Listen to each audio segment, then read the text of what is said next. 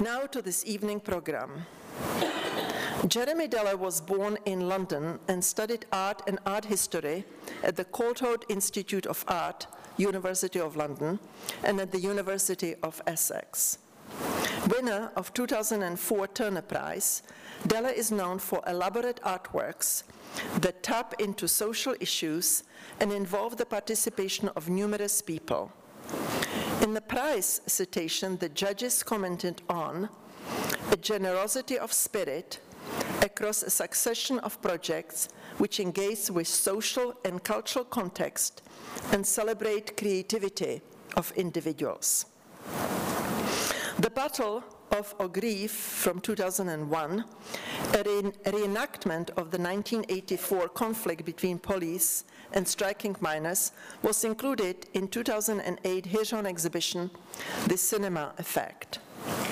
Other prominent Deller's exhibitions include Folk Archive with Alan Kane at Centre Pompidou in Paris, It Is What It Is at the New Museum in New York with Creative Time.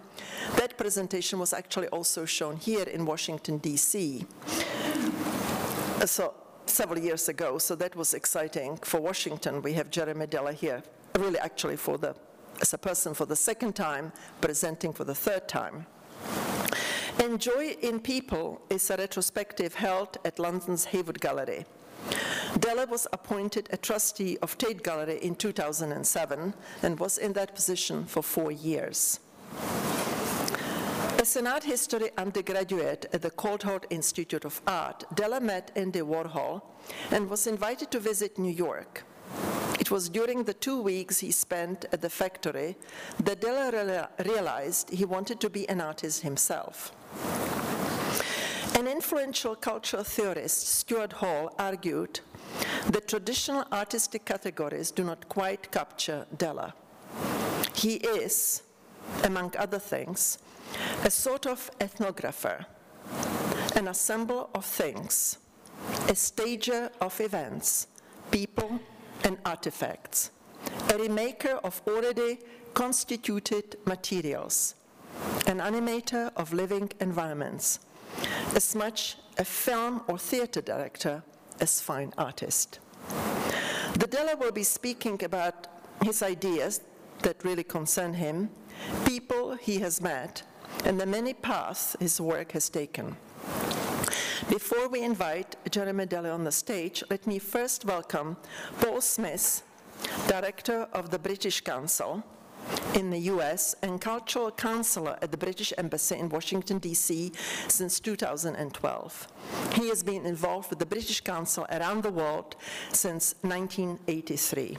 Paul?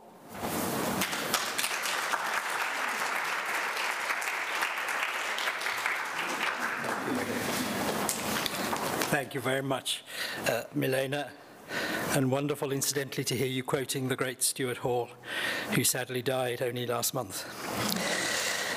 And thank you for the opportunity to say a few words tonight. That's a great privilege. I won't repeat Milena's thoughtful words describing the fascinating aspects of Jeremy's career and the international impact of his work, but I do want to say just how delighted we are to see Jeremy's work and aspects of English magic here at the Hirshhorn, and Jeremy himself here in DC tonight. That's wonderful. I'd like to applaud the Hirshhorn for its ever inventive and innovative program around the contemporary arts, and particularly in this rather splendid Directions series, which I think we're part of. The British Council, which for those of you who may not know is the UK's official agency for cultural and educational and social relations overseas, has long had the great pleasure and privilege of managing the British Pavilion at the Venice Biennale. And I know in 2013, at the last Biennale, that my curatorial colleagues at the Council in London especially enjoyed the pleasure of helping to present Jeremy's English Magic at Venice 2013. English Magic is currently touring in the United Kingdom, but we are delighted that Milena and team, you have been able to present the film which Jeremy has produced as a key part of the Venice exhibition. English Magic was critically acclaimed and proved to be a visitor favourite at the Venice Biennale, and that, of course, amongst the very best of contemporary international visual artists who present at Venice every other year.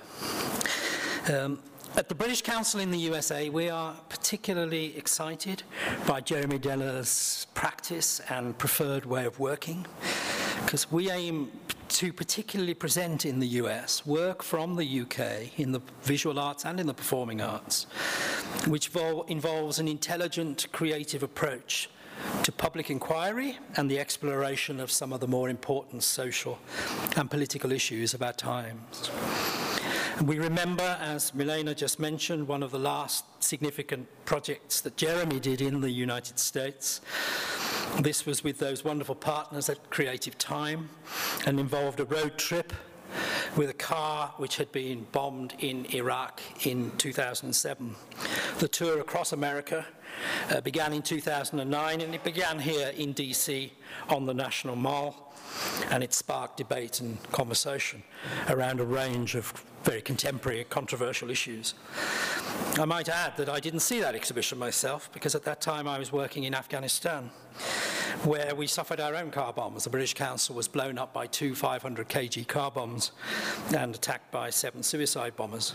So I have to say I feel a particular affinity with Jeremy's exhibition, which was called It Is What It Is.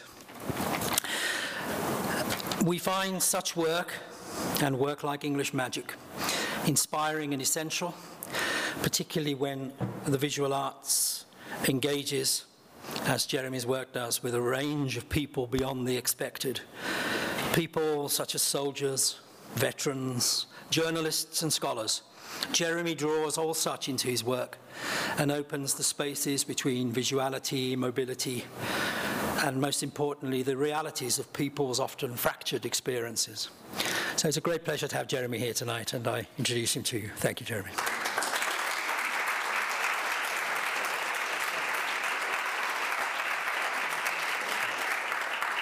Thank you very much. Could I have the lighting down a little bit, if that's possible? If it is at all. That's nice. And a little bit down on me as well. After all those very, very kind words, I start off a talk with an image of a toilet. I'm very sorry about this, but this is in a way where, and being British, of course, you know, have to get the toilet jokes in quickly, which I will do.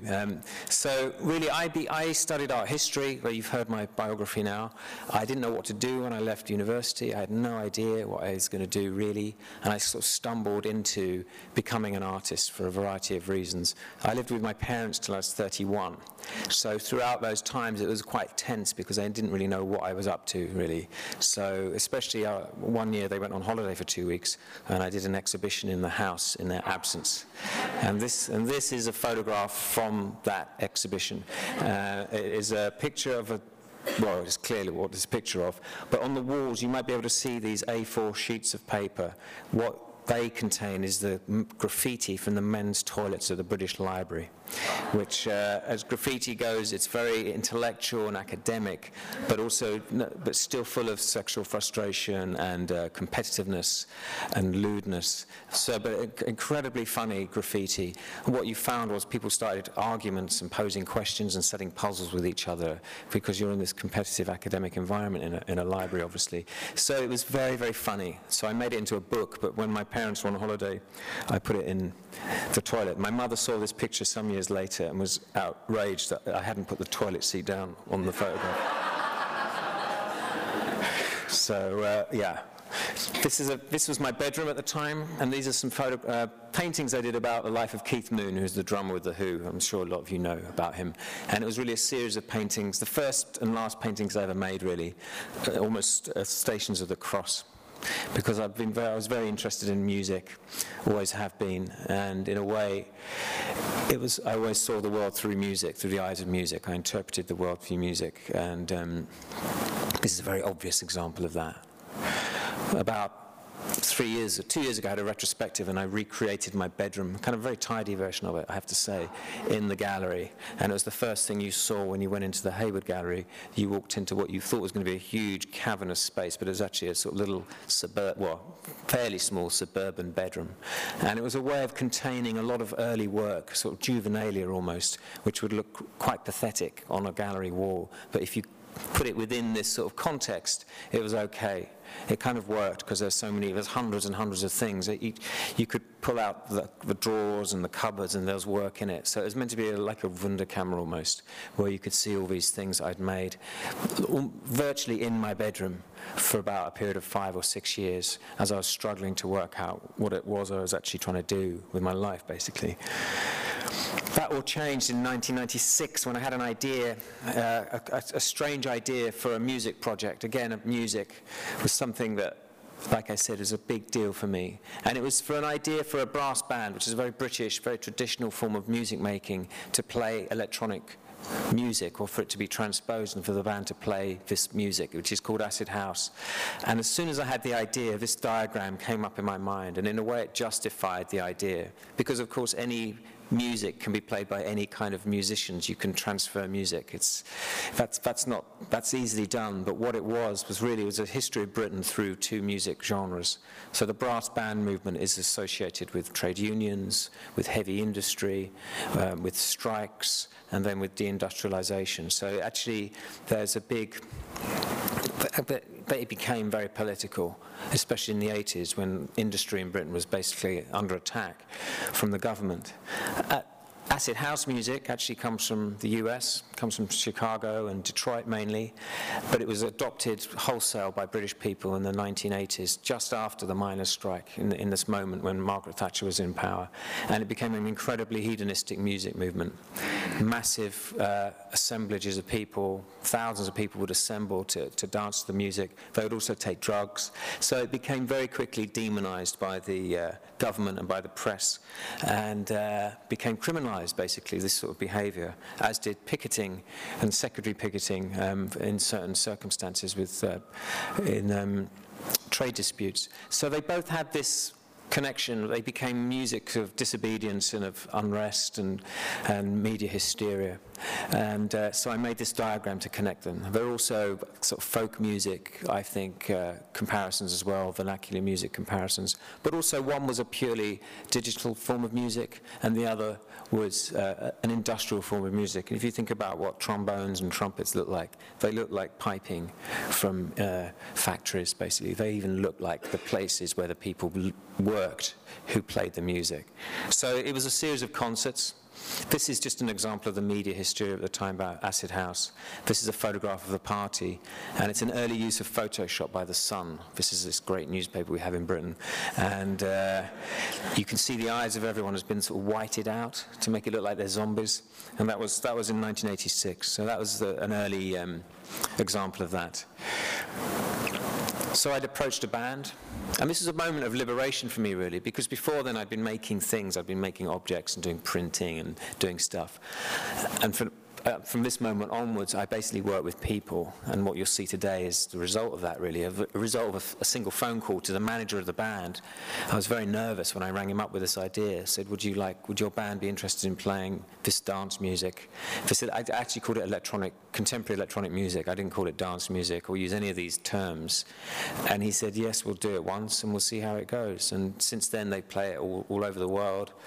It's been performed at the opening of Tate Modern. So it's got this life. It's got this amazing life. And what I like about it is the bands are very traditional, but they're full of young people, as you can see. There's a lot of very young people in the band. Now the people some of them are so young, they weren't even alive when that music was being made, so it's almost heritage in itself, that kind of acid house music.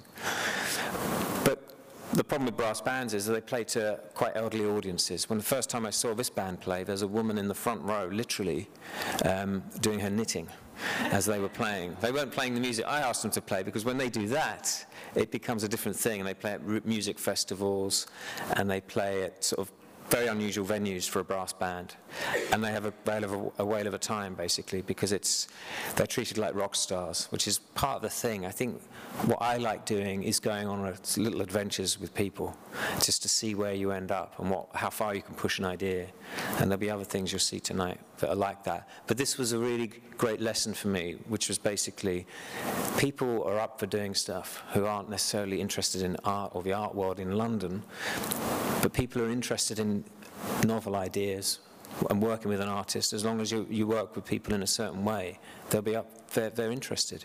The problem often happens when you go to the gallery or the museum or the institution. They have in the past, they get nervous about working with the public, or the idea of the public, making work in their galleries and so on. So it taught me everything, really, that phone call and working with the band. And it was so enjoyable. It just made me wonder, why would I make objects when I can just do things and get away with it, basically. The biggest thing I did after that was much more serious, and I didn't think it was even possible. It was I wanted to reenact a battle between the police and striking miners from the miners' strike in 1984. And it was a battle that was shown on TV. It had a huge influence on me as a teenager, and it involved 15,000 people. And I approached an art organisation, Art Angel, to see if they'd be willing to make this thing happen, going to the original place with 15,000 people, working with people who were actually there at the time, so former miners and former policemen and so on, and make this public performance. Of course, we couldn't do it with 15,000 people. We couldn't afford that, but also the area where the original battle had happened didn't exist. It had been sort of paved over, effectively. But the miners' strike itself was a huge moment in British history. It was a moment, I mean, not in a way, not so much unlike what it was like to be in the US during the Iraq War, the early stages of the Iraq War, where you either had to be for it or against it, or that's how it felt. That's how the government portrayed this argument. And with the miners' strike, it was like that, but the war was happening in your own country. So it was almost like a civil war situation happening in Britain, where whole towns and villages were fighting the police. You know, the police were effectively occupying towns and villages, because the mines were in the middle of the towns and villages. That's how they were built during the Industrial Revolution. So here you have just a very common photograph of women fighting the police or trying to block the police, or that coach, which probably has a single striking miner going to work. So it mobilized the whole community, the whole country, basically, and whole parts of the country and whole cultures were mobilized for or against this strike. So that was like a major moment for a young person to live through that, which is why I wanted to reenact it. So there's another image. Again, this is this idea of occupation of towns and villages. So to do that, you need to approach people who would be willing to do it, but also to work out how you can actually do it. And in the end, we settled for 1,000 people to do it, which is still a large body of men, and it was mainly men that took part in this, because that's what it was like at the time. And I was really interested in making this battle part of the canon of British history, where we have all these, we love our history in Britain. If you visit Britain and turn on the TV and look at an evening's TV, you'd think the Second World War was still on. Because we are obsessed with the Second World War, absolutely obsessed with it. And there's always something about the Second World War going on. And so I thought, well, the people I should really be working with, and I think these photographs from America actually are reenactment societies. I mean, you have them in the US. I couldn't tell you what this is from. It looks, I'm not even going to say what period this is from or what war, but it's obviously an old one. But in Britain, we have so many reenactment societies, and the biggest reenactment society in Britain is the Civil War Society. The second biggest reenactment society is the American Civil War Society. So civil wars with reenactors are like a really big deal. But we have that, everything from Roman and pre-Roman to Second World War, basically. We haven't gone beyond the Second World War. But what they see themselves as is sort of continuing some sort of dialogue with history or being part of history. And they call it living history, which is, you know, it's an interesting concept, but the problem is it really is, if you go to a reenactment, they can tell you exactly about the gun they have and the bullets that went into it and the badges and the medals and the costume. It's not so much about the cultural, social and political situations at the time, why these wars were happening and why these battles were happening and so on. So I wanted these reenactors to be part of a contemporary reenactment of a hugely political moment. And so for them, it meant, this is an image from the reenactment, they could actually come up against real living history in the shape of these miners, men who were part of a campaign, veterans of a campaign, which they'd never be able to do with anyone pre-1940 now, obviously, or 1935. So it was an opportunity as anything for the culture of reenactors and reenactment to come up against hard political facts and realities of a time of 80s Britain. So this kind of clash of cultures was quite interesting, and we made a film about it, and the film shows the great concern the reenactors had, even though they outnumbered the former miners who were going back to this place to reenact for themselves probably one of the worst days of their lives. They were very concerned about the miners and really thought they would start another revolution, or some of them would, because they were so militant still. So that was interesting, there's this tension. But really for me, this was like having a public inquiry, an open public inquiry, but done through an artwork, and done through a live artwork as well, because there was an audience watching this.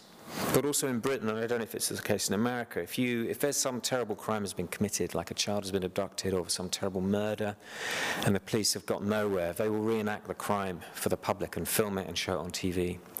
And I thought, well, what I'm really doing, I'm reenacting a crime scene. And obviously a crime against these people, what happened to them that day, but also against the culture and effectively, in a sense, a country. And so that's what I was trying to do. What I wasn't trying to do, which people mistake a lot of artists' interventions in these sorts of things as being something that's very cathartic and about the healing process and people moving on from stuff. I wasn't interested in that at all. If anything, I wanted to make people angrier and more wound up after it. For me, it was like digging up a body and doing an autopsy, a post-mortem basically, on a body that had been buried and no one had been interested in looking at again. So we did that, and it was fine. Unfortunately, I don't have time to show you the film, but it was shown here a few years ago, so you may have seen it. But really, I never thought I'd work on that scale, and I was very happy that I did. But since then, I've done nothing on that scale, but I might be doing something in the future that big. But it gives you confidence, obviously, when you get to do something, achieve something like that, and no one gets hurt, no one dies during the filming, because we made a film, but it was shot live, so it wasn't interrupted. This image is related to what you've just seen, weirdly enough. I'll let you look at it for like 10 seconds before I tell you what it is. It looks like some Renaissance masterpiece in the way it's arranged. And I studied Baroque painting, so I should know in a way. But this actually is a photograph, for me, that actually sums up the post-war experience in Britain. It's an image, really, even though the guy who had, when it was taken, probably didn't realize, of a country trying to work out what to do with itself. A country that was soon going to be post-industrial, going to become a country that's really just known for its culture, effectively. And that's how we make our money in Britain, or some of us do, is on our wits, effectively, as cultural people, and exporting TV, and the entertainment economy is huge in Britain. So it's a photograph about this transition. But what it really is about, it's about the man on the right is a wrestler called Adrian Street. And he left home at 16, having worked in that mine with that person on the left, who's his father, who he hated. And in 1973, when he'd won the middleweight title, the newspapers wanted to make a big feature on him. They said, where do you want to be photographed? And he said, well, I actually want to go back to the mine to show all the people in the mine and my father what I've made for myself. So it's a prodigal son sort of situation, really, but it's a revenge photograph, because he hated everything about the mining, the people behind him, his father, and it was really, in a sense, he wanted to show them the person he'd made himself, how he'd reinvented himself. But also, I see it as something even more profound in a way. It's really about him showing the future of Britain to these people. It's like he's come off a spaceship almost, or he's come from the future and deposited himself there to show them what he wants to do. So Adrian is a fascinating character, and I only got to know him because of this. And I was just amazed by him, really. He lives in America now. He lives in Florida, and he still wrestles. He claims that he introduced spandex to wrestling in America, which I know might not sound like a big deal, but it probably is quite a big deal, actually. He had this persona of this sort of transsexual, cross-dressing, transgender, transvestite, whatever, over-the-top character. He's not gay in the slightest, but he realized very quickly that he could make money and get a name for himself by being outrageous. And that's why he had this persona. He did all the costumes for the film The Wrestler. I don't know if you know that. He has this cottage industry where he makes costumes. And he claims that when he was wrestling in Alabama, live on cable TV, one of the other things he did was kiss men who he was fighting and put lipstick and makeup on them when they were unconscious. So he had this act, and he kissed a black wrestler and caused a riot. And he says he thinks it's the first interracial male-to-male kiss ever on American television, which may be true, I don't know. So it's kind of groundbreaking, but sort of by accident in a way, because he just found this persona and he worked it. What's great about Adrian is that he has a huge ego, and he is incredibly vain, incredibly single-minded, which in a way you'd have to be if you were someone who was going to escape from that sort of industrial life and become this huge star, in his own eyes at least. And so he's documented his life throughout the last 55 years, basically, of wrestling. He came to America in the 80s. At the age of 40, he came to America and basically started a career again, and then had to sort of change his look. And he, obviously the gay thing, or the gay act, as I would call it, went down very badly and very well at the same time. So he loved doing that. He's tiny, though. He's my height.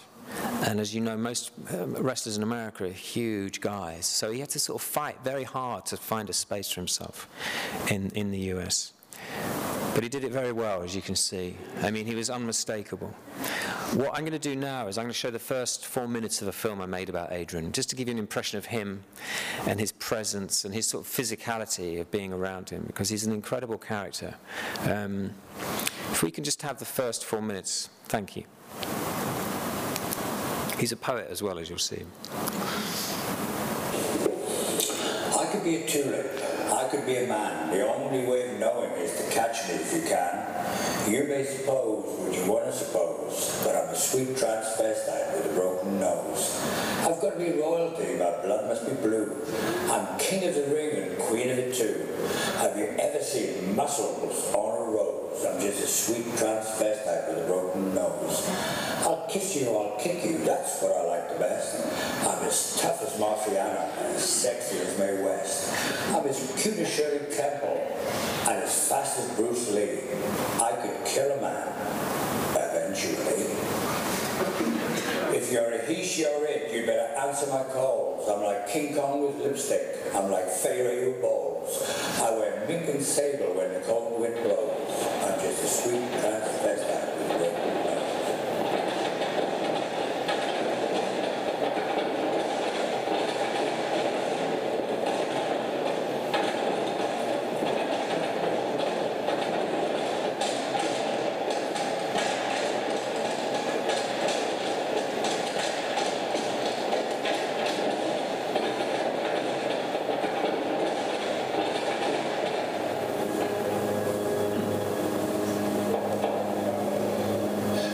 This will be somewhere in the region of the 15,000th time I've walked out in front of an audience. I'm actually making my own personal history tonight because we've wrestled in 7 different decades, 2 different centuries, 2 different millenniums. At 16 years of age, I'm walking in the ring for the first time. It was like an unbelievable dream come true. I couldn't even feel my feet touching the ground. I felt I was walking on a cloud.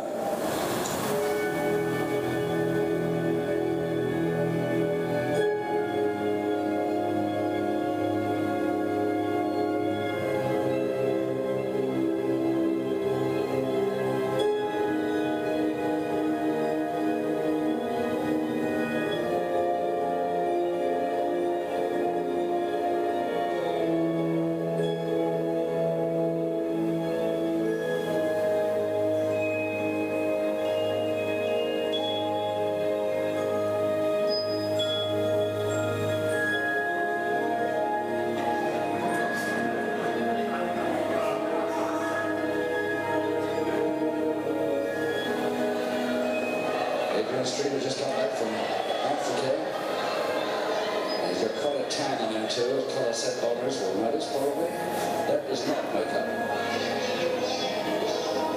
If I'd been born in a different age, like 1,500, 2,000 years ago, something like that, I would have been a gladiator. I would have been a Roman gladiator of choice. Not because I was a slave and made to. That's what I would love to have done. And the thing is that professional wrestling, it wasn't just actually fighting somebody and bettering somebody that appealed to me as all that dead, but it was dressing up to do it. So, yeah. So the film's about 30 minutes long, and that footage, the Super 8, well, actually it was shot by Adrian on his holiday in Africa, and we sort of come back to that in the film, and it ends with him in Africa. And yeah, he's an amazing person, and like I said, he still wrestles from time to time.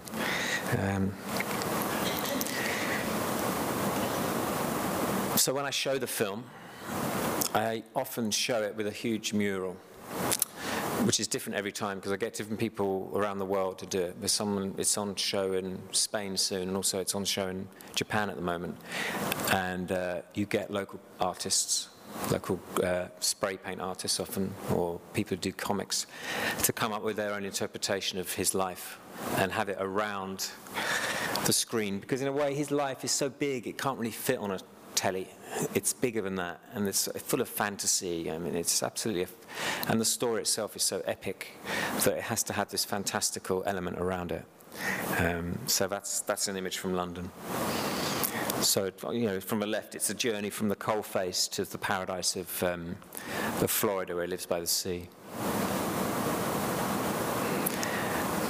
As was mentioned in the introduction, I did a show called Folk Archive with my colleague Alan Kane, and it was basically to try and look at British folk and vernacular art, because we knew and we liked, neither of us went to art college, so we felt that arts colleges and artists don't have a monopoly on art making and creativity, and we knew that around Britain, especially out of London, there were great things that people had made that looked like contemporary art, or that contemporary art would copy almost, or had the same thought process going through them. And so we just went around the country collecting things and taking photographs of things that we liked, that we felt were contemporary forms of folk art. And so this is a sign. Do you have Pizza Hut in America? You probably invented it, didn't you? Anyway. This is called Pizza Rut, and it's in this town called Blackpool, which is probably like, it's a very garish seaside town in Britain, massive seaside town, where you go to like get the temperature of popular culture in the country, really, because that's where it's really at the sort of cutting edge of popular culture. But also it's a very brash town, and so here we have a, classic Britishness, sort of take, in a way, making fun of yourself. I mean, you're making fun of your terrible food by calling it Pizza Rut, and then having this huge model of a pizza, which was going mouldy. I don't know if you can tell, but I don't know how they'd made it, but it was actually had like fur on it and stuff. It was absolutely disgusting. And so we were looking for that, kind of inversions, really, inversions of order or what you might expect from traditional sort of life in Britain, really. Anarchy, in a sense. This is in the Notting Hill Carnival, where speaker stacks are made by sound systems.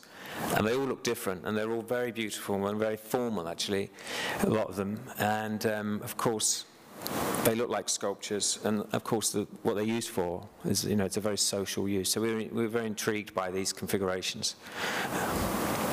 This, again, is about turning things on their head, effectively. This is something called the World Gurning Championships in the north of England. And it's basically, you have to make yourself look as ugly as you can without using your hands to manipulate your face. You have to pull a face. And this is the guy that wins most years. As you can probably tell. He's actually a really good-looking guy without, when he's normal. And so that transformation is very important. If you go from being very good looking to looking quite bizarre like that, then you probably will win.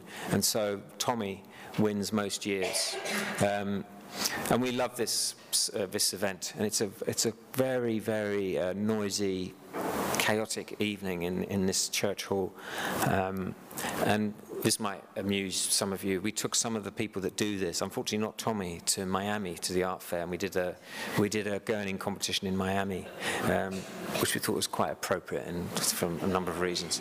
So again, it's the anti-beauty contest, and so we're sort of tickled by that sort of bawdiness of British culture, which, you know, Britain isn't just the Queen; it's lots of other things. It's things like this, and we felt that it was good that people saw this and understood it.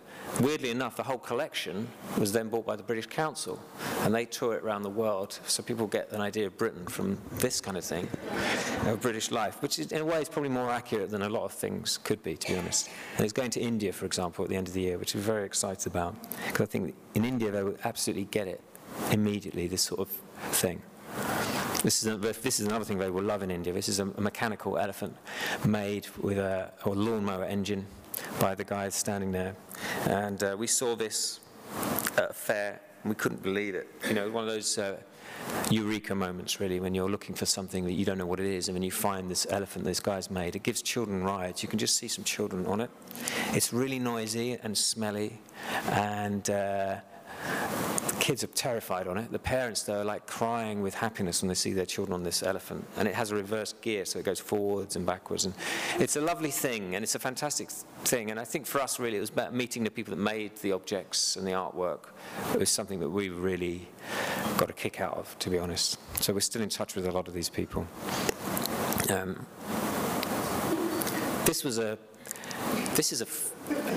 One of the people we met when we did this was a trade union banner maker who makes a lot of banners for a particular trade union, but also for any, you know, for demonstrations and causes and so on, death in custody,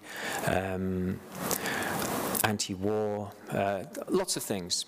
And I collaborated with him to make some banners for a procession I did through the streets of Manchester, and it was a procession really about the public life of the town. So just normal stuff, but processing through a town, like people that busk, people that sell The Big Issue, which is a magazine that homeless people sell, and also people that smoke in the streets. So we had David Hockney design that banner, and we had a lot of people smoking walking down the street, something very normal but very unusual on a procession, when usually with processions it's people in uniforms or something more formal. This was just very normal or spectacular. This is just a very average kind of stuff going on, which I was very happy about. Having said that, one of the people one of the local politicians tried to stop the whole procession because he was this sort of anti-smoking fundamentalist, and he said it was promoting smoking. So behind, you can just see a black and white banner that had a warning that you have on cigarette packets. It just said, "Smoking kills," and people smoking were walking down the street holding that. That was to appease him, but I don't think he realised he actually made it much better. His idea for us was actually really fantastic. Often when you try and make work, even if you're in a position where within the art world at least, you think you're doing as well as you can, things don't necessarily go to plan. This is one of the ideas I had, which actually I pitched here at the Hirshhorn and with the Smithsonian a few years ago. But there was problems, well, I won't go into details with it, but I wanted have a life drawing class in Washington, in the Washington area, with people of all different standards of life drawing capabilities, but the model would have been Iggy Pop. So you'd have this very, very famous person with a very famous body being drawn by people, and then all those drawings were going to be on display in the National Portrait Gallery, because really it's a portrait of an individual, but also his body represents so much about rock music, but also the things that it's been through, and performance art as well.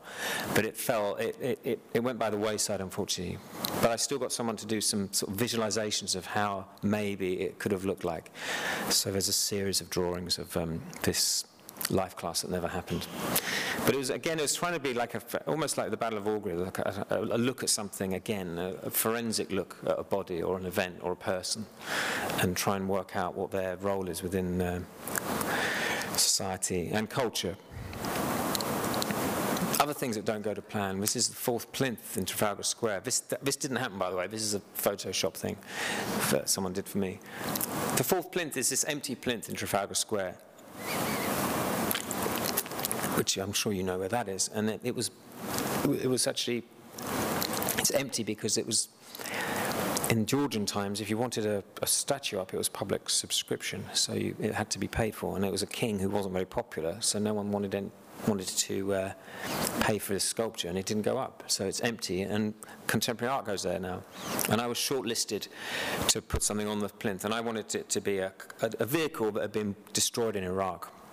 Not necessarily destroyed by the American army, but just destroyed, often in situations where no one's really clear why or who did it. But I didn't get it. I was in the last 5.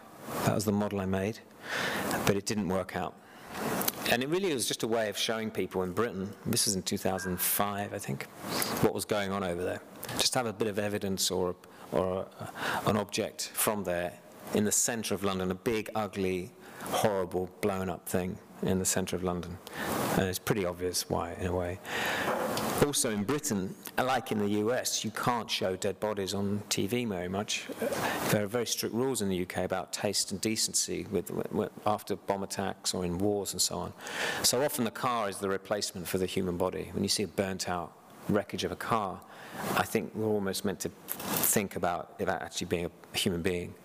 So it didn't work out. But I was really, sometimes when something doesn't work out, actually you can go on and do something else. It's not the end of the world. So I did get a car from Iraq, a car that had been destroyed in a huge bomb attack in a market, and I toured it across the US with an American soldier and an Iraqi citizen. And we did it almost 5 years ago to the day, and we started in DC. This is not DC, by the way. Our day in DC was just raining continually. This is 29 Palms in California. It's a Marine base. And that mural is the Fall of Baghdad, which we thought was we tried not to do too many photo opportunities with the car, but we thought that was just too good to be true in a way. So we toured across America. We did it in a very sort of bland way, in a way. We didn't sort of go in bells and whistles. We made a little flyer explaining what we were doing. The language we used was very straightforward. It was as neutral as we could be in a situation like that. So we'd just turn up in a town and park up. And that's in Phoenix. And just see what happened. People spoke to us. They wanted to talk about things. We were absolutely terrified, by the way. We were all terrified we were going to get beaten up across America from day one and just attacked physically, verbally, whatever. We had no problems whatsoever. And we went to Alabama, we went to Texas. We didn't shy away from potentially quite difficult places. We were inviting a reaction of some sort. But what we found was people on the whole were incredibly interested to see this object. A lot of people had been in the military, obviously, and they knew about these kinds of things. The guy with the beard is the Iraqi, Issam. He was, for a lot of people, he would have been the first Iraqi people would have met in the US, maybe, an Iraqi citizen. And he knew the Bible off by heart. He knew the Quran off by heart. He could speak many languages, incredibly cultured and well-read. So he could diffuse any situation that could have got out of hand, not that anything did, really. The same with the soldier. I mean, they've been in much more dangerous situations. So for them, this was quite a simple process, and we had an incredible time doing this. But strangely, the most criticism we got was from anti-war activists on the whole, because they were expecting a political artwork as opposed to an artwork, and there's quite a big difference sometimes, or an activist style artwork. So they became slightly annoyed by the way we were not giving really opinions out as much as just giving information as we saw it. Of course, it being America, most people saw it when it was on the road on our tour. It was 3.5 weeks, and we stopped in about 15 towns. So thousands of people saw it on the road. We didn't cover it up when we traveled, and we had those signs on the side saying what it was from. And so that was interesting to observe that as well. We did document this. We did document it, but quite sloppily. I think there's a tendency for contemporary art to be over-documented and for cameras to be shoved in people's faces too quickly. So we did it not in a particularly professional way, I have to say, but I didn't want that. I wanted it to have a sort of grassroots, basic feel to it as a project. It didn't need to be slick. In fact, if it was slick, I think it would have detracted. So we did film people, if they wanted to be filmed, chatting about stuff. And what you found was, of course, often people went from being very talking about the war to talking about themselves and their own experiences and so on. And it was quite fascinating, actually, in a way of sort of testing the temperature of the country at that time. If I could have that second piece of footage, this is from Memphis, and this is one of the kind of amazing moments we had, well, I feel it was, with someone talking about the car and so on. It was done in a very noisy place, so just bear with it. There's quite a lot of wind, but hopefully you'll be able to hear what he says.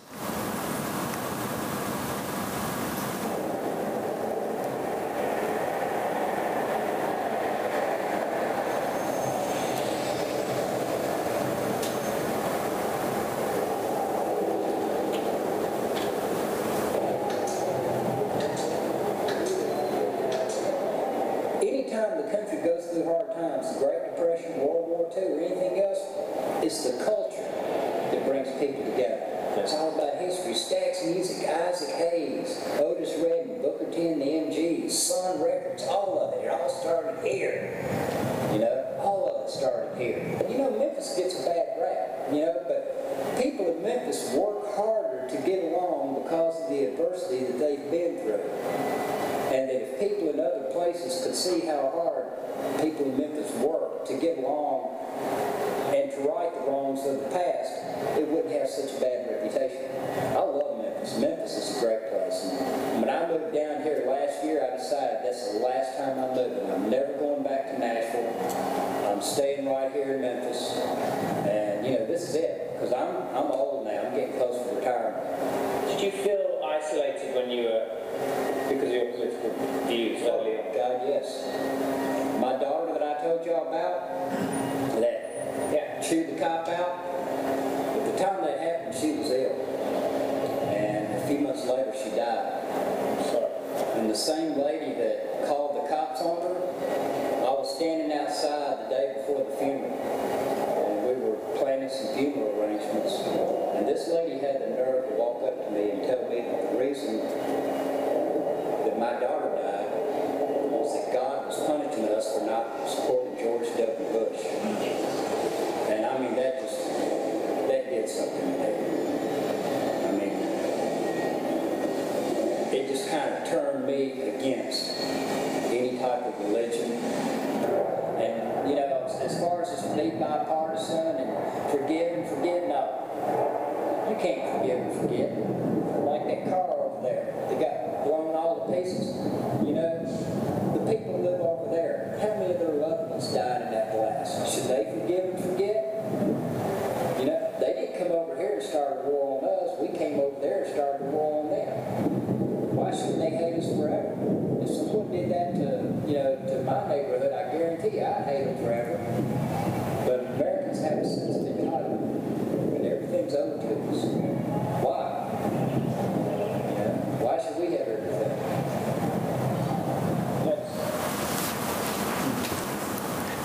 Yes. So that's 3 weeks, 3.5 weeks, 4 weeks. And I think, without a doubt, it's probably the best thing I've ever done, not even as an artist, as a human being, in terms of just, it was incredibly, strangely, very enjoyable and very satisfying thing to do. But that's, yes. I don't really know what to say after that bit of footage, actually, because it really affected us, sort of meeting people and sort of talking about things like that. And also you meet a lot of soldiers, former soldiers, a lot of whom were sort of semi-destitute. The car now is in London. It's the Imperial War Museum in the centre of London is reopening in a few weeks or a few months, and it's in their collection. I gave it to them, and it will be in the sort of, almost as you walk in, it'll be one of the first things you see. So it's a kind of incredible end to the story about this car and its literal journey, but also sort of metaphorical journey, that now it's in this museum about warfare and Britain's involvement in wars around the world. So from the sort of from that to this, it's quite a leap in a way, no pun intended. I mean, as you can see, I'm interested in history, I'm interested in recent history, but also I'm interested in heritage, this word that we use a lot in Britain, and also kind of ancient history in Britain, which of course no one knows. This is, by the way, this is an inflatable version of Stonehenge that I made. No one knows what Stonehenge was for. But of course, we have ideas, and I like that. I like the fact that you can project onto it, literally, in a way, your own beliefs about the world. And also, it's a bit like British identity, English identity. No one really knows what Englishness is or what Britishness is, and it's good. It's good that it changes, and everyone has their own version of it, and there's no definitive version, because that would be boring. So I made this object, and really, I thought, when I had the idea to do it, I just thought this is the stupidest, dumbest artwork ever made in the history of mankind. And I was very happy to do that. I wanted to make something that was very enjoyable, very funny to go on, something that maybe made children interested in archaeology.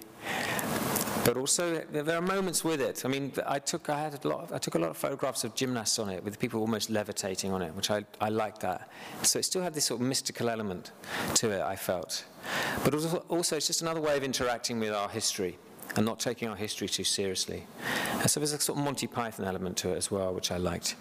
The fact that British people can look at their history in funny ways. And history is funny. I mean, there are, when you think about it, and the way people try and interpret it and own it.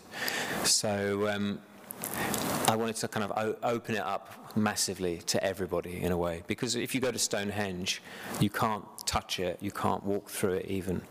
You're separated from it because it would get damaged by the millions of people that visit it every year. So this was an opportunity to see it. It's a scale version as well, just to see how big it is. It's massive, you know, there's like 20 foot tall almost, those stones. So it's sort of awe-inspiring and very funny at the same time, and that's something I was very keen on doing. We come to the sort of last section of the show. This is Venice, which was talking about a little bit beforehand. When you get asked to do Venice, well, I think when you get asked, you have to really pull all the stops out and just really do not an extreme show as such, but a show that doesn't really compromise, but also a show. I was making a show that was for Britain. My audience was not an international art audience. It was really for a British newspaper reading, TV watching audience, because art in Britain, contemporary art, has such a profile that you know anything you do like this at this level will be covered by the press. So I knew it would be on the news that night, national news. I knew it would be all over the internet. So I thought, well, I'm going to make a show that is for people who watch the news rather than people who read Art Forum necessarily. So I called it English Magic, and it's not, you know, it's the British Pavilion, but Englishness is a very tricky term often. And the Scottish have their own pavilion, the Welsh do, but the English don't. It's Great Britain. So I thought I would make a show about Englishness. Not that I know what it is either, to be honest. So I had this big painting at the end. As you can see, the thing about the pavilion is it's a beautiful pavilion. At the end, it's the highest point in Venice of land. It's up a hill. It's about 30 foot high. That's how high it is. And you walk up this lining of trees, and almost as soon as you enter the gardens, you can see the British Pavilion, but also the back wall of the pavilion. And I realised that if I put a very strong image on the back wall, people would see it before they even got into the pavilion. So there's a way of enticing people in, and there's a bit of a reveal with it as well. It's an image of a hen harrier, which is it's actually small in that image.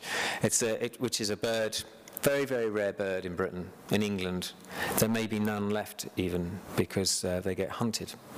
And they get hunted by people who own grouse estates, you know, the bird, the grouse. Unfortunately for the hen harrier, it likes eating grouse chicks. There's another one of it, slightly closer. So in 2007, two of these birds, and when I say rare, they're, like I said, there's probably none left in England anymore. In 2007, two were observed being shot out of the sky in Norfolk, which is a part of Britain, on the Sandringham estate, which is where the Queen lives. And it's now, well, it was known at the time, the only two people hunting that day with guns were Prince Harry and a friend of his. So it's very, very likely, and even though the guy from the British Council is here, I can say this with quite a lot of confidence, it's very, very likely that these two birds were shot by, if not Prince Harry, then his friend. If you or I did that, you could go to prison, or you'd be fined massively, but you'd probably go to prison if you were caught. Unfortunately, the carcasses of the birds weren't found, but it became a small story at the time in Britain. And I thought, well, I'm going to make a sort of mythological painting about this. I'm going to have a giant bird come back, this huge bird, a very beautiful bird, and instead of having a sort of a grouse chick or a mouse in its wing, in its claws, it'll have a Range Rover. Because for a variety of reasons, it would have been weird to have Prince Harry. That would have just been like stupid to have Prince Harry in it. But a Range Rover, for me, as a car, represents a lot of things I don't like about Britain. And I apologise to any Range Rover drivers here. I mean, in America, a Range Rover is like a small car, isn't it? Or a medium-sized car.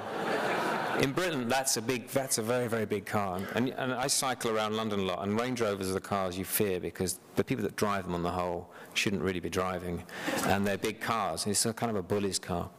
So it's nature getting its own back on man, really, this giant creature. And I saw this pavilion as a sort of mythological pavilion. And there are other kind of mythological, futuristic, ancient history mixed up together. On the back wall of that, that room was a mural of a town being destroyed by fire, and it's actually a town called St. Helier in Jersey, which is probably where a lot of the money from Ukraine and Crimea and Russia goes through. It's a sort of tax haven. It's a British town basically, but it's on an island. It's a protectorate, I think it's called. It has this sort of weird status. But a lot of money goes through it, and other islands around the UK. And so I had this idea that in 5 years' time, the taxpayers of Britain will go to this town and have a demonstration about their tax avoiding sort of policies and their financial institutions. And by accident, I hasten to say it's by accident, they will burn the town down. And that's the town on fire. And the banner on the left is one of the logos of the organisation, for the demonstration, and it's actually it's a financial instrument that's been turned into a mask. When I say financial instrument, I mean it's a diagram of how you can avoid paying tax. But I've made it, instead of words, I've made blocks of colour. So it looks like this mask, and there's another one on the other side. Around the pavilion, you could handle objects, you could handle very old objects, and you could make artworks, you could make prints. So I wanted to have this sort of interactive element in the pavilion. So I used Neolithic flints, arrowheads, and mixed them up with contemporary objects. These are 3 copper discs, which are the master discs for the records you heard that the steel band was playing in the film, which in themselves look like ancient artifacts, like shields or something that have been dug up somewhere, these ancient bronze shields. So this whole room had arrowheads articulating the architecture and the other artworks in it. If you want to know, I got them on eBay. And some might even be real, but probably a lot of them are fake. In the room off of it, there's another large painting. This is a huge painting. This is about 20 foot high. And did anyone go to Venice in 2011? Yeah. Did you remember Roman Abramovich's yacht? Yeah. Roman Abramovich has got 3 yachts, I think. This is his smallest one. It's 377 feet long. And he parked it at the Giardini and had a fence put around it. It became a real talking point. But in a way, this is the art world that's we've made this art world for him, basically. It's all our fault. If you don't like it, then you're inevitably we're part of this system. So I thought, wouldn't it be great if William Morris, the arts and crafts philosopher and artist, came back from the dead as a giant and destroyed the yacht and threw it into the lagoon? And so that's what that is a depiction of. So it's the revenge of something, but it's really the revenge of ideas and art over money and materialism. And so it's sort of fantasy, revenge fantasies, basically, I was enacting on all the walls. In every room in the pavilion, there was a destroyed vehicle either depicted or an actual destroyed vehicle for some. What you see on the bottom right, those framed works, these are, I mean, it's quite timely actually, these are the tokens that were given to workers in nationalised industries, in sort of steel making, forestry and so on.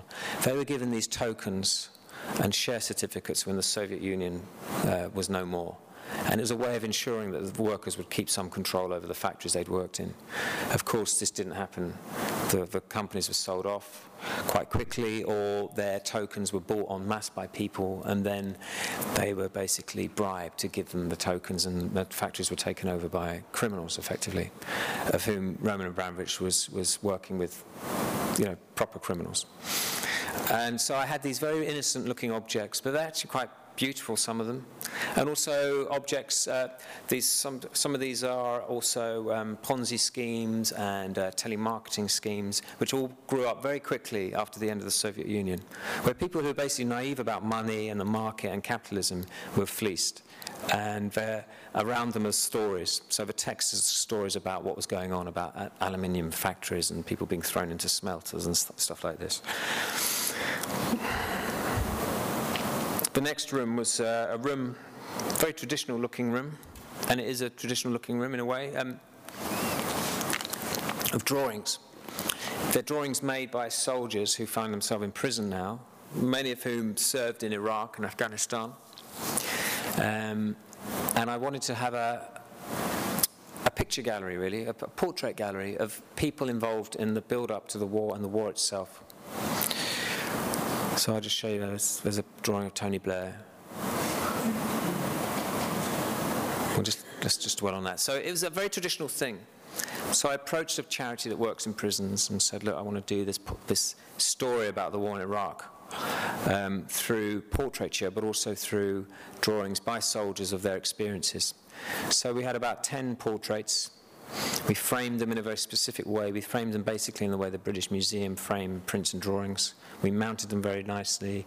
We made them look very clean, because in a way the chaos is within the work. We don't have to, outsider art, it doesn't have to be displayed in a crazy way.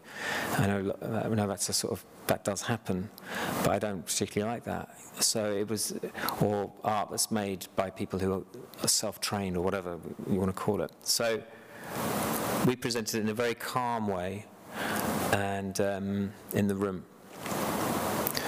So half the pictures were of people involved in the war. I chose those characters, and I spent a lot of time in prisons, sitting with groups of former soldiers, just doing the portraits, and then some of them would do drawings of things that they'd seen or done or had heard about.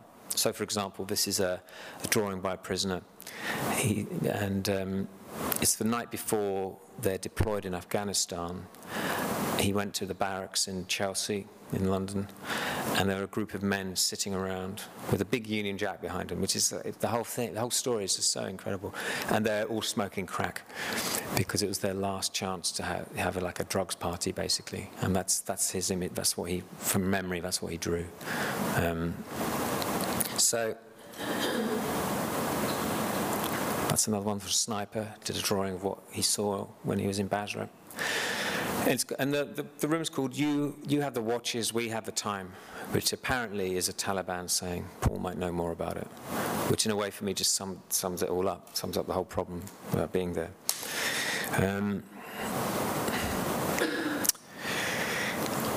In between this room and this room, there was a little place where you could have a cup of tea, which is a way, it really is a device to keep people in my pavilion as opposed to going to anyone else's pavilion, but also as a way for people to read the little brochure you were given when you walked in, which explained what was going on in each room. So there was some help. I didn't want loads of text in the rooms, but I wanted people to know what was happening, more or less. And then the film, what you've just seen, that's just in the room next door, was showing. And you might notice the unorthodox seating. That is a Range Rover that we used. That's the Range Rover in the film, which we turned into a bench for people to sit on. So for me, turning something intrinsically useless into something useful, that's why I looked at it. It's funny, on the night it was shown on British TV, I got a very abusive message from the head of the Range Rover Appreciation Society. Which the next morning he wrote to me saying, "I'm sorry, I think someone hacked my account and sent you a message last night." Obviously he was drunk when he was watching it and made it, and sent me this kind of abusive message. Anyway. But the music in the film is by a steel band in London. I've always loved steel band music, and I've always loved cover versions. And the three pieces of music are a David Bowie song called The Man Who Sold the World, which is at the end. The middle is a song called Voodoo Ray, which is an acid house song, a very famous one. And the first piece of music is Vaughan Williams, a song called Romanza, which is a very mystical, ethereal piece of music. So I wanted quite odd. The choice was kind of slightly threatening, slightly dark, but uplifting. If you can have dark, uplifting music, that's what I wanted. And we recorded at Abbey Road because I wanted to. I just thought, you're not going to have this chance ever again in your life. You might as well do exactly what you want to do. You want to make a record at Abbey Road where the Beatles made all their records. Why not? So we had a day there, and we made a record in that space. So in a way, we made a pilgrimage to this sort of ancient place called Abbey Road, where this religion of rock music started, and where it all began, basically, for Britain, at least post-war Britain, where we kind of redefined ourselves as a country. So I kind of totally believe in that sort of mystical element of music and rock music. So it was very important to go to the source, basically, and make this pilgrimage. And so the music ties the film together. You could hear the music throughout the pavilion, which is very important. Usually when you're in an exhibition and you hear sound and music from video, it's annoying if you can't see it. But I wanted it to just filter through and be there, present throughout. This was another room. This is the last room. This is a map of the David Bowie Ziggy Stardust tour of Britain in 1972, 1973. This photograph isn't actually taken in Venice, it's somewhere else.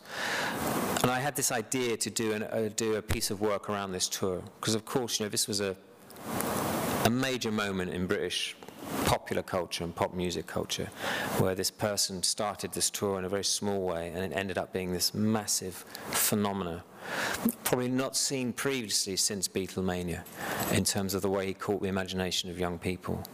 And this is a photograph from the final concert in Hammersmith Odeon. And so it's this idea of this man travelling around the country, blowing minds at every place he went. So I was very interested in that tour and the effect it had on young people. But of course, that tour started in 1972. The day after the first date, the British Army killed 14 people in a protest in Northern Ireland. So for the length of the tour, there was a bombing campaign going on in Britain, but also there were major industrial relations problems. There were power cuts and so on. So it was a very, very tense moment in Britain, and quite chaotic in a lot of ways. And I remember as a child, I was very young, but I remember the power cuts, and I remember the IRA having a mainland bombing campaign. So what I did was, I got photographs from the tour of mainly of fans, really, from specific days of the tour, and then I found out what was going on, news stories on those days in Britain, and I found photographs taken on the same day as the tour was happening. So I juxtapose images like this with images like that. So that's Belfast, for example.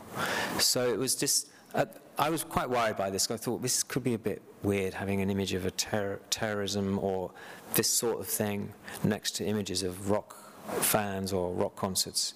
I don't want to make it look all chic and dangerous. I just wanted to see what would happen when you put all these images together in a room. Actually, it was fine, because you realise that a lot of the images from Northern Ireland are about youth, really. It's like young people doing things that will change their lives forever or will affect them forever. Like going to a gig might change your life, but being part of this sort of thing would change your life, or being hit by a soldier or policeman would be a very formative experience. So it's about youth and identity and choices you make as a young person. But also about these two worlds happening at the same time, like the hard news, the hard politics of this, as opposed to the popular culture of this. So luckily it looked fine. It was fine. I say. I just remembered, this is the last image of the talk, by the way.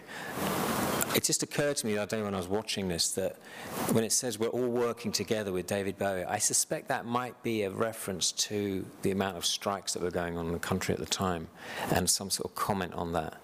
That even though there might be all this turmoil, industrial turmoil, we're still going to have this concert. And, you know, music will survive despite what else is going on around you. So I'm going to end the talk on that note. I think there might be questions, but thank you very much for coming tonight.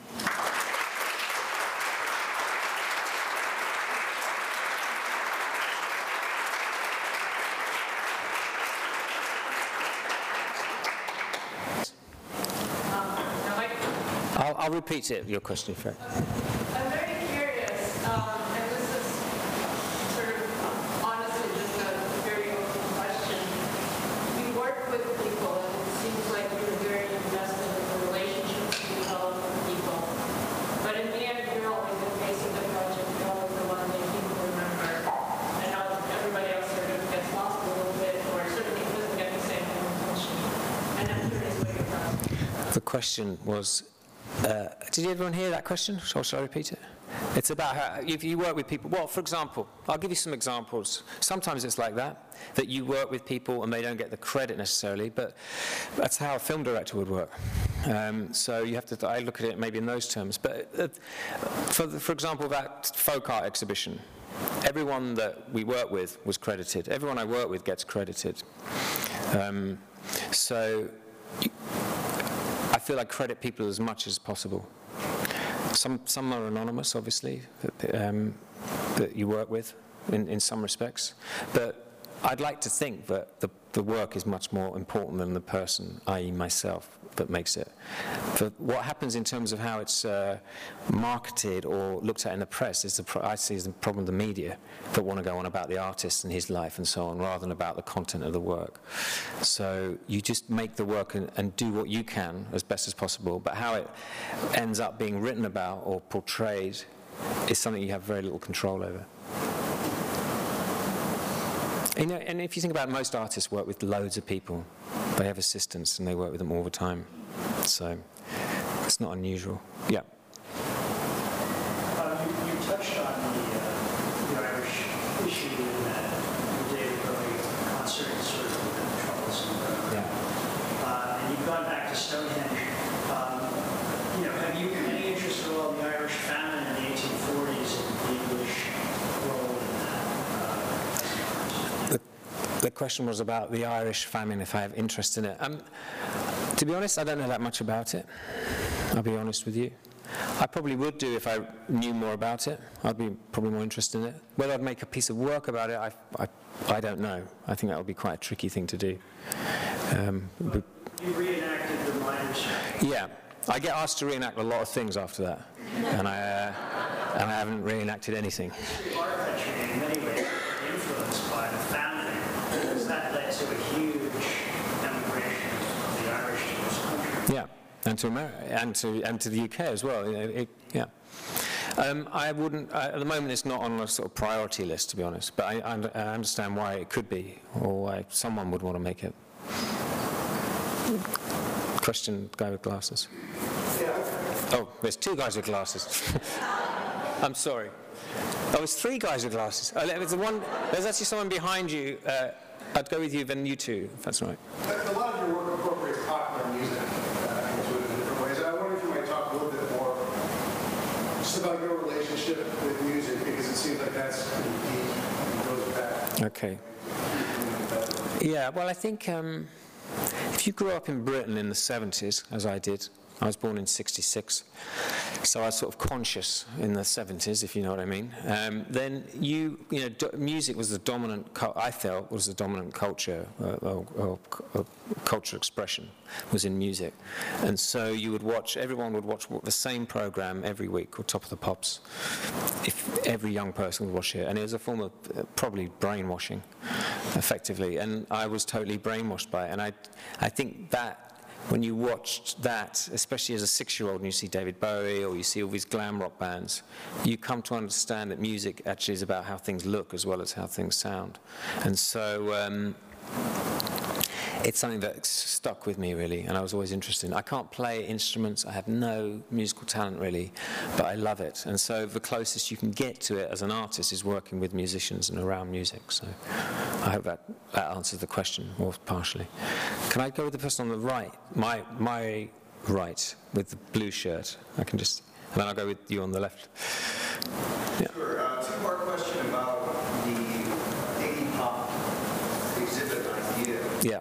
The first part has to do with the concept of having people be able to draw as part of the exhibit, and kind of democratization of the exhibit. Yeah. I wonder if your time at the factory or Warhol or the events and such was kind of an influence on that. And what it is, because that seems to come through and it seems to work.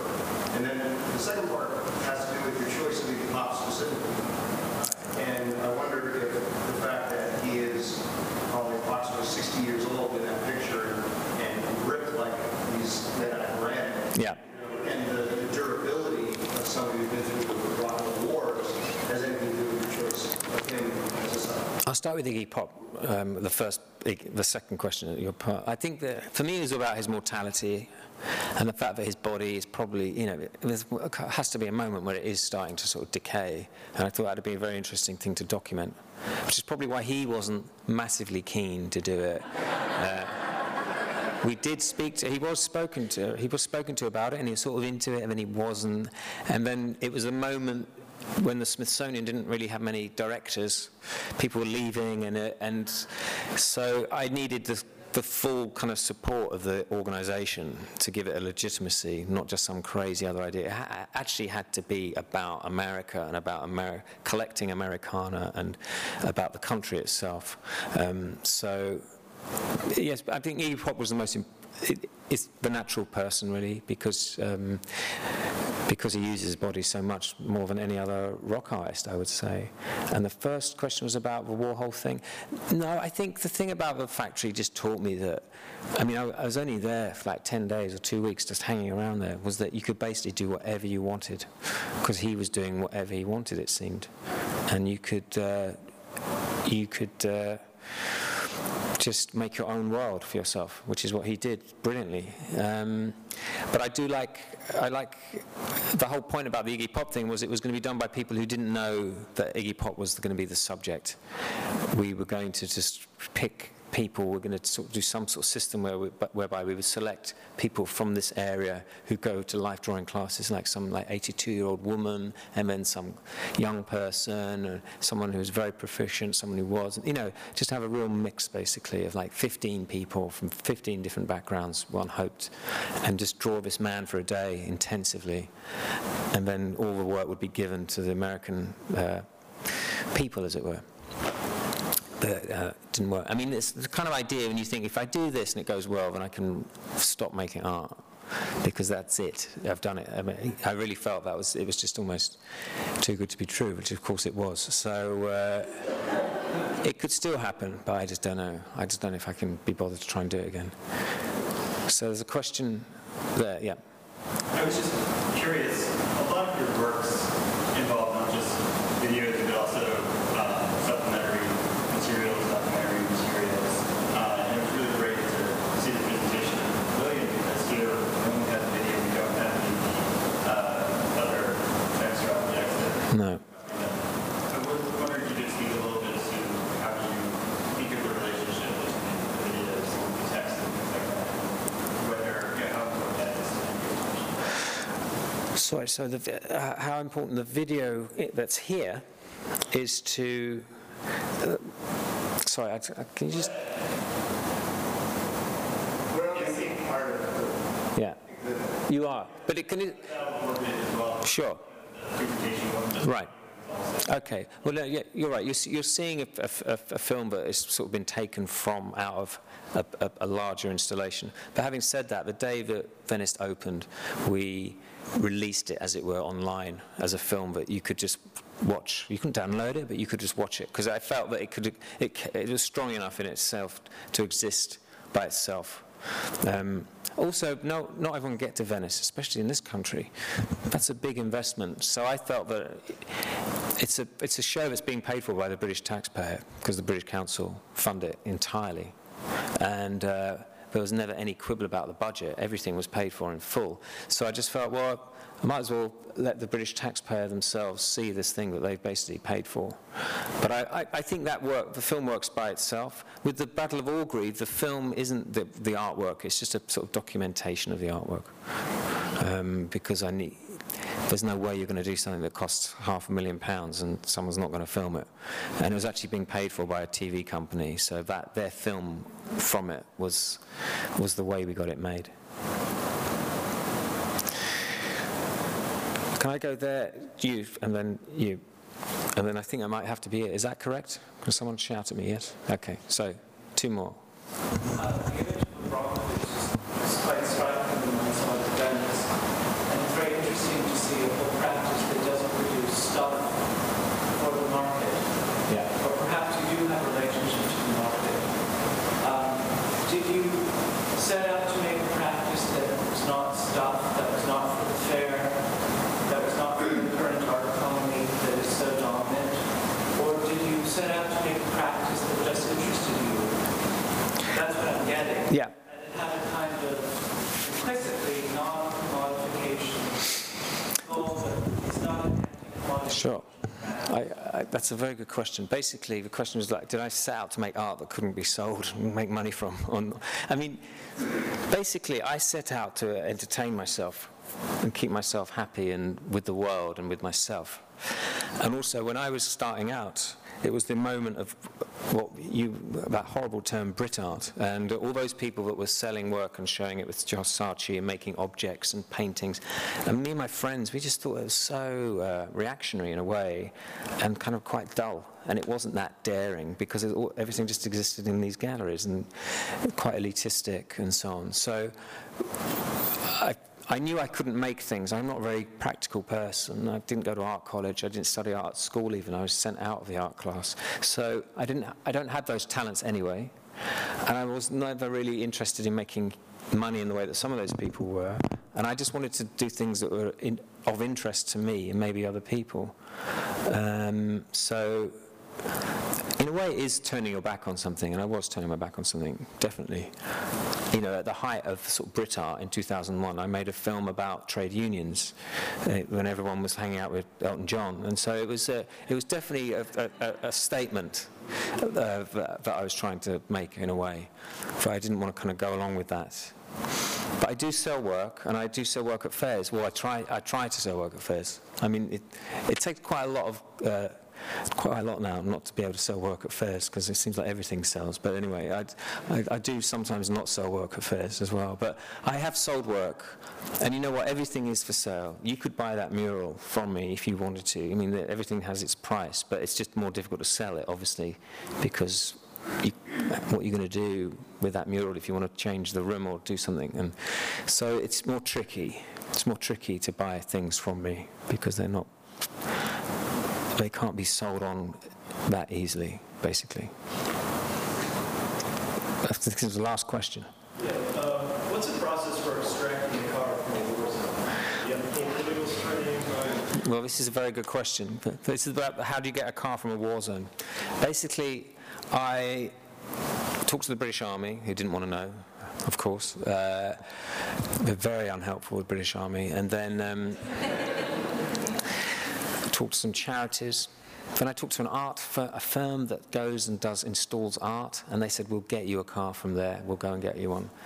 But the price was so high. And then someone heard I was trying to get a car from Baghdad, and he said, look, it took me a year to get a car out of Baghdad, and he'd used it in this sort of anti-war, this guy called Robert Kujar. He'd used it in an anti-war exhibition and performance piece. And he'd heard I was trying to get a car, and he said, look, just take this car from me. So I didn't actually go over there. I didn't do any of the negotiation. I got it a very easy way, which I'm very glad about, actually, because my friends who are journalists who had been over there just said, unless you're really, really very well prepared, you shouldn't go over there, because it was so dangerous. This is about 2007, 2008, when we were thinking about doing it. so he'd done it. It'd taken him a year, and he'd had to do it through the Red Cross. And there's a big compound, like a car pound, where all the destroyed vehicles were. And he got 2 vehicles from that particular explosion. But it was very difficult, and a lot of money has to be paid to people to do it, and so on. Anyway, I think is that it? I'm being nodded at. Thank you very much.